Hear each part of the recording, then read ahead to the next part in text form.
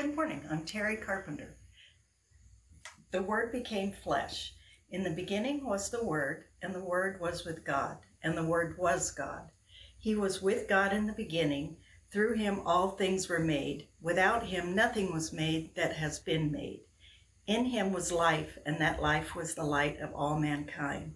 The light shines in the darkness, and the darkness has not overcome it. There was a man sent from God whose name was John. He came as a witness to testify concerning that light, so that through him all might believe. He himself was not the light. He came only as a witness to the light. The true light that gives light to everyone was coming into the world. He was in the world, and through the world was made through him. The world did not recognize him. He came to that which was his own, but his own did not receive him. Yet to all who did receive him, to those who believed in his name, he gave the right to become children of God. Children born not of natural descent, nor of human decision, or a husband's will, but born of God. The Word became flesh and made his dwelling among us. We have seen his glory, the glory of the one and only Son, who came from the Father, full of grace and truth. We're in the midst of a series looking at several different books from the Old New Testament. We're looking at all the authors, pretty much, of the New Testament. And the thing is, every single book in the New Testament has something unique to teach us about the truth of God in Christ. And in this series, we're looking at just various reflections from different books as the point. And I want you to read them on your own through the week. If you get a study guide, it's on our Facebook, it's on our website, and this is an opportunity for you to read the Bible on your own. And the goal is really for discipleship here. The more we understand how each author reflects of the truth of God in Christ, the more we will be able to reflect Christ as his disciples. And so far we've looked at Matthew, Mark, and Luke. And today we're going to look at John. And, a couple weeks ago, putting this in perspective, we learned from Matthew's gospel that Matthew is just completely steeped in the Jewish tradition, by far the most Jewish of all of the gospels. And he really focuses on Jesus as the Jewish Messiah. And then we looked at Mark, and Mark is really answering two questions. He's focused on who is Jesus, the question who is Jesus, and then the second is why did Jesus die? And then also he really deals with discipleship. The story of the disciples is just fascinating in Mark. Then Luke, we saw last week, and Trevor talked about Luke last week, and Luke stresses that Jesus is not only Israel's Messiah, but he is the Messiah for the whole world. And then Luke wants us to see continuity between Jesus' ministry and then the ministry of the disciples in the Acts of the Apostles. And in the Acts of the Apostles is like volume 2 of Luke. And if Jesus did something in the Gospel of Luke, there's a story in the Acts of the Apostles of the disciples doing basically the same thing. And often there's two stories in Acts. One is a story of a male doing that same thing that Jesus did. And quite a few times there's the same parallel story of a female doing the exact same thing that Jesus did in the Gospel of Luke. It's really a fascinating thing to read them side by side. But the point is, all of these Gospels tell the same story. But each one emphasizes something unique about Jesus. And as we look at all of them, we get a fuller picture of who Jesus really is and what he means to us today. Now, the big word is Christology. Simply means words about Christ. And there's two major areas of Christology. One is, how was Jesus God and man? And then the second is, how does Jesus save us on the cross? And every one of these Gospels, they have something unique to teach us about Jesus, especially the Gospel of John. If you read John this week, it's not going to take very long for you to figure out this is a unique gospel in so many ways. Jesus doesn't have near as many miracles in the Gospel of John that are recorded in the other Gospels, but the miracles have a much bigger impact on the story.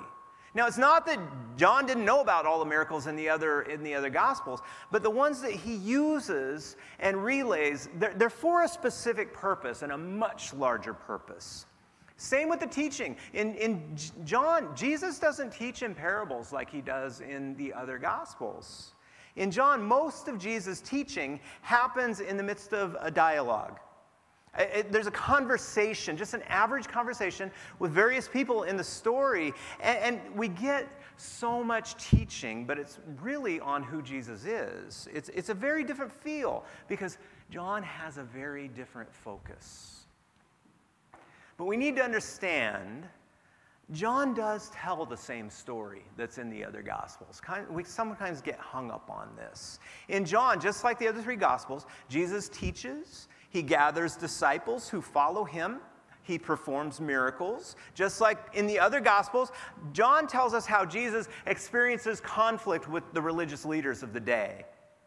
They eventually lead to a trial, and ultimately he is crucified on a Roman cross, and on the third day, he's resurrected. He tells the same story, but he's less interested in laying out a biography like Matthew, Mark, and Luke.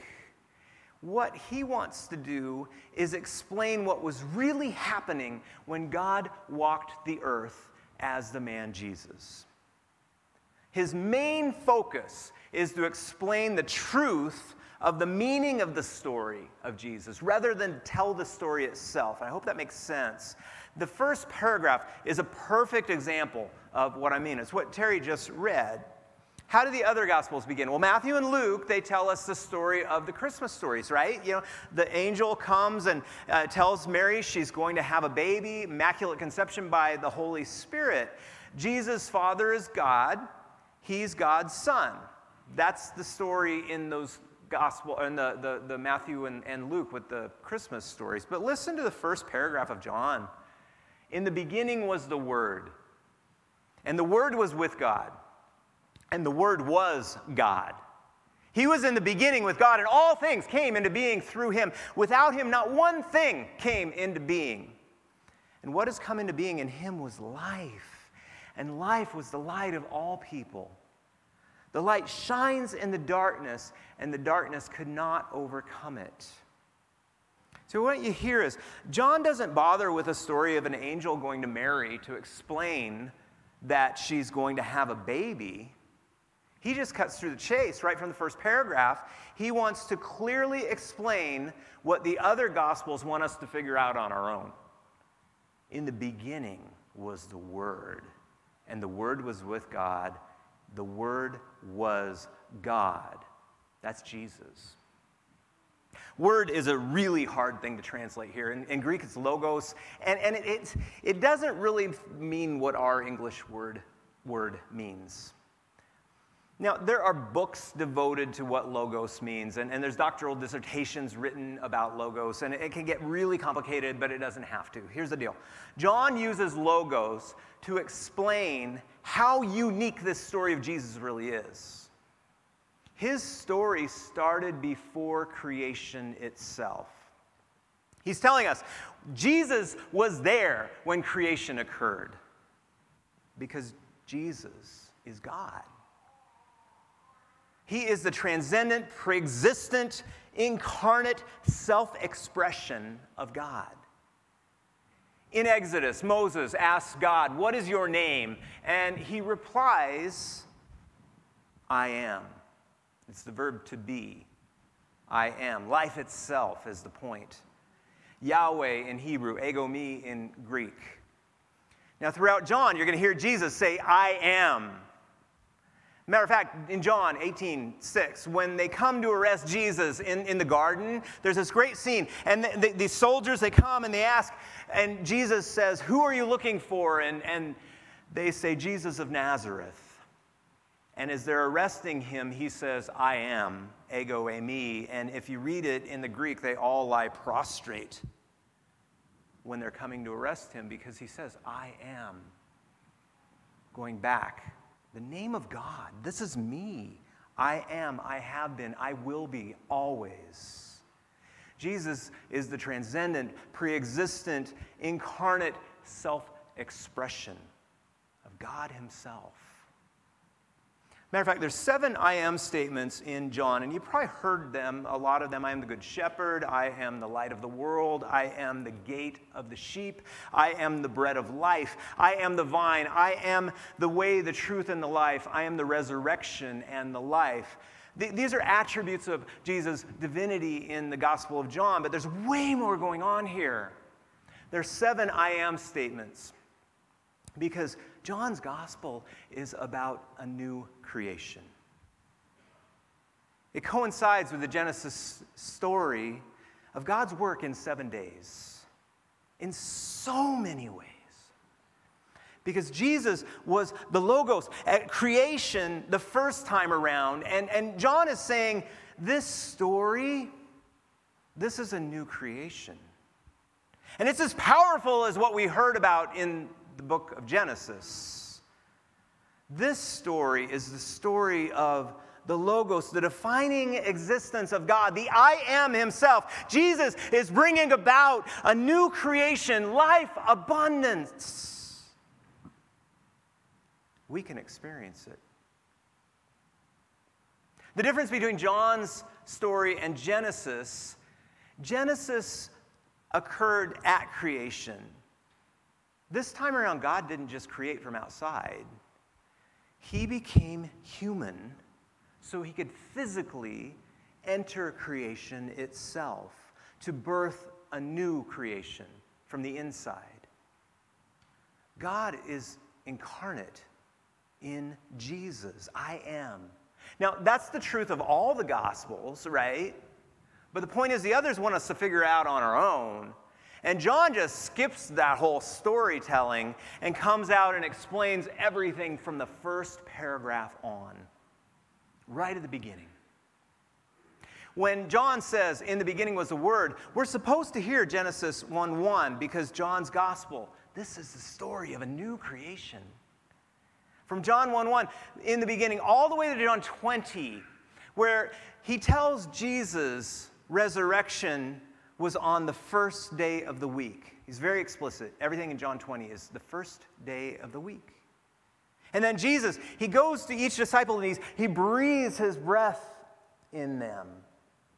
Just like God did in the garden with Adam, right? Everything in John's gospel is about bringing about a new creation. You remember the story in Genesis, on the day that God created humans, he gathered some dirt. In Hebrew, dirt is adamah.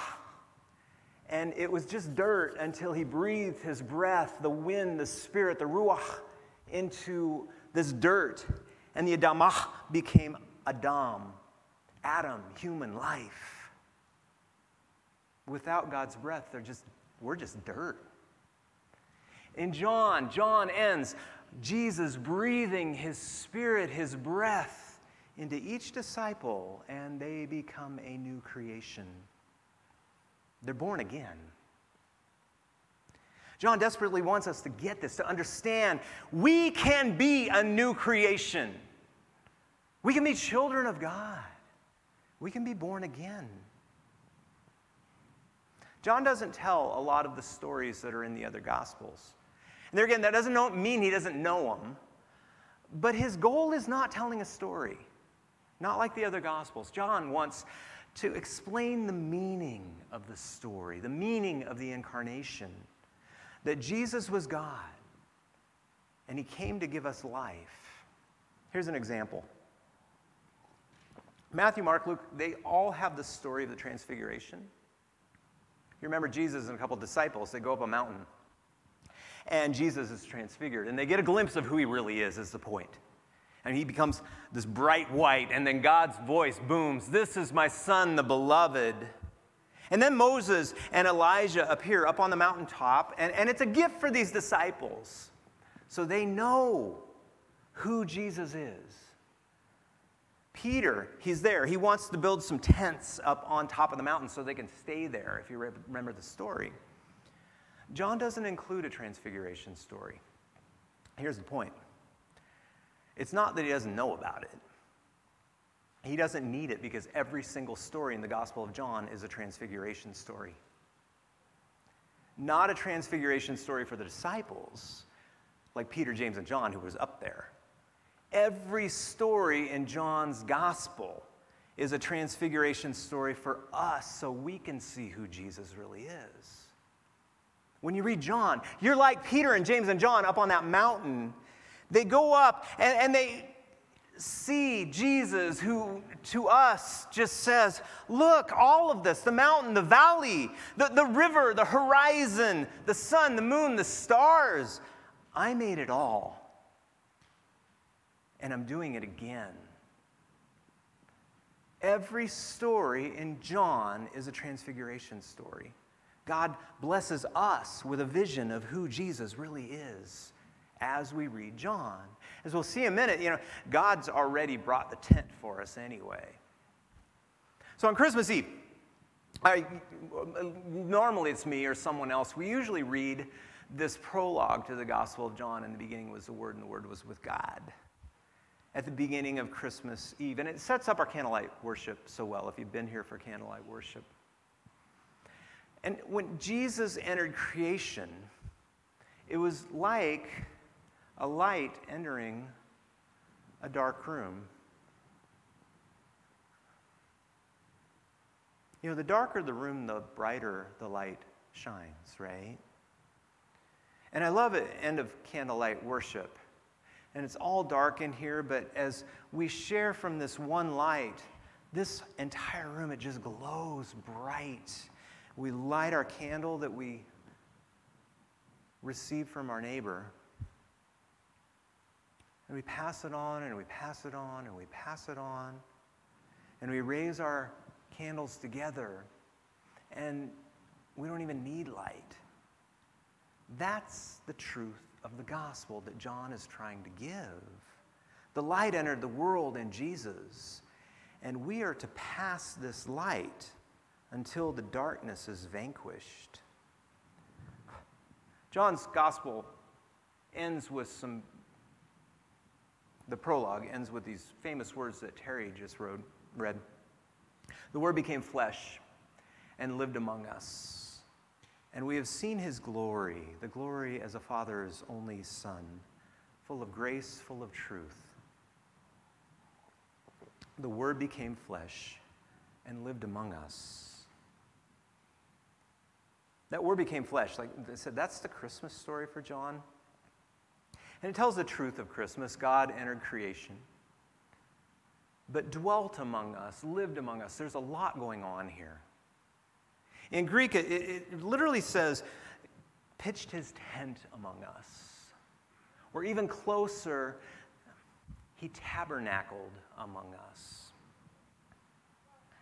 Tabernacle was a portable temple Israelites had for God when they were wandering the wilderness, the tabernacle.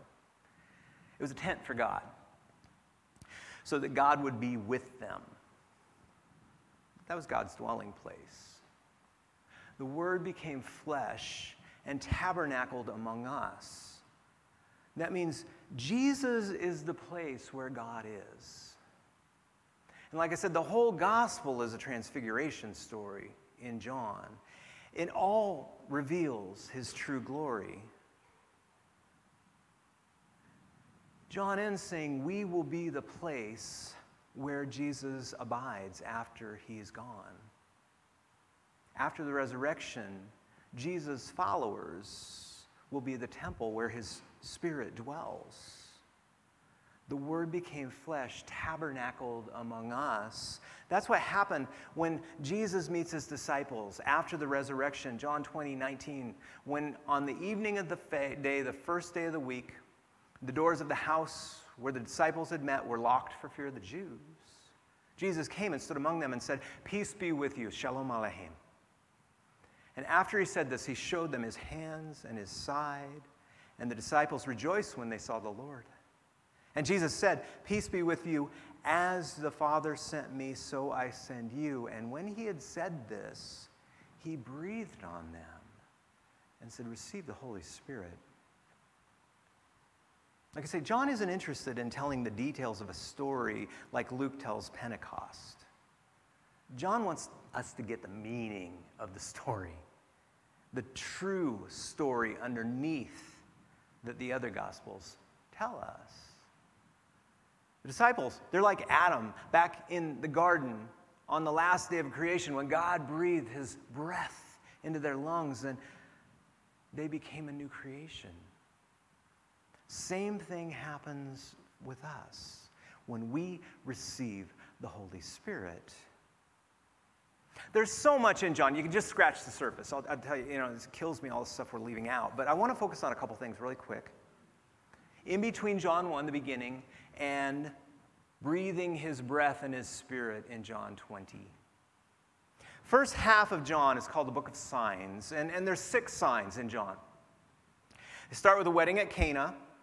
Jesus turns water into wine. Listen to the end of that story, John 2:11. Jesus did this, the first of his signs, in Cana of Galilee. And he revealed his glory, and his disciples believed in him. The Word became flesh and transformed an ordinary event into an extraordinary experience, and we beheld his glory. Like I said, there's 6 signs in John's gospel, and each are ways that we witness his glory is the point. The next one, healing of the centurion's servant in chapter 4. The Word became flesh and healed the sick, and we beheld his glory.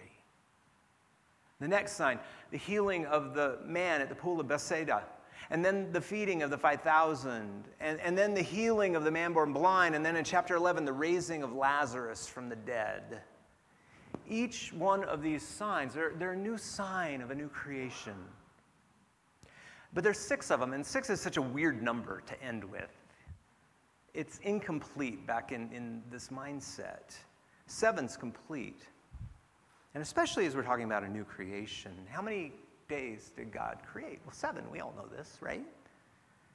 How could John end with 6 if these signs are about a new creation? The story's not over in chapter 11, raising of Lazarus. There's 21 chapters in John. It takes a while to get there, but the cross is the culmination of his glory. And it happened on a Friday morning, which is the 6th day of the week. That's where the glory of God's work in Jesus is complete. The Word became flesh and died among us, and we beheld his glory on the 6th day of the week. In Genesis 1, the 6th day, that was the day that God created humans. Created humans in his likeness, if you remember. 6th day. Creation was finished. And in John, the last words of Jesus as he hung on the cross were, "It is finished." On the 6th day, the Word made flesh finished the work he'd tabernacled among us to do. So what happened on the 7th day in Genesis? Well, God rested. What happened on the 7th day in John? The Word made flesh rested from his work, laid as he rested from his labor in a tomb. The Word made flesh rested from his labor, and we have beheld his glory. But how do you really behold his glory? Well, John's prologue says, "To all who receive him, who believe in his name, he gave right to become the children of God." Then again in 7:38, he says, basically, Jesus says, "He who believes in me, out of his heart shall flow rivers of living water." That's the effect of this new creation. In Jesus, God tabernacled among us, and he continues to do so through the Holy Spirit. We're the tent. You know, John talks about Spirit more than any other gospel, significantly more. And he breathes new life into his children. They become a new creation. As the Spirit dwells in us, we are God's tabernacle, so that rivers of living water flow from those who believe him, those who follow. God's children are new creation. Their lives become channels through which this love flows into the world. That's the culmination of all. In John 20:21, Jesus says, "As the Father sent me, I send you," as he breathes on his disciples. Just like he did when he breathed his Spirit on Adam, Jesus gave them and us his Spirit, the breath of life. It's so that we can be his children. It's so we can continue his work, being light in the midst of what can be a very, very dark world. John wrote this story of a new creation so it would become our story as we become a new creation, as we experience new birth, as we follow him. That means the love by which we are saved is to become the love that fills us beyond capacity and flows into the world. That's the reason John wrote his gospel, so that the Word will become flesh once more and dwell not just among us, but within us, through us, so that the glory is revealed once more. The glory of the beloved children of the Father, full of grace and truth. Our world desperately needs that grace and that truth and that light right now. I wonder, in your journey, have you accepted that new birth? Have you accepted that love? And is it flowing from your heart? There are so many symbols in the Gospel of John, and he certainly gives us the symbol of the supper. Jesus' body was broken for us, and his blood was spilled for us, so that we might be vessels of his continued presence. Do you pray with me? Lord, we thank you for this bread and for this wine. We thank you for this life which you invite us into. Help us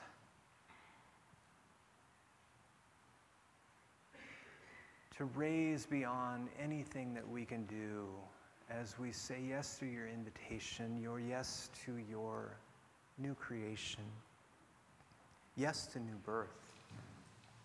That we might be born from above to experience true life, and that through our lives, your glory might be known. In your Son's name we pray. Amen. I'm hoping you all were given Holy Communion. I'd like to share communion with you at this point. The body that was broken was for you. And the blood that was shed, it was for you. Life is here and available. If you haven't received it, I'd love to invite you. We have pastors all over the place at this point. I don't even know how many we have now. We'd love to pray with you. We'd love to start the journey. Or maybe it's time to come back. Start that journey again. The body, the blood. Isadana means in sharing.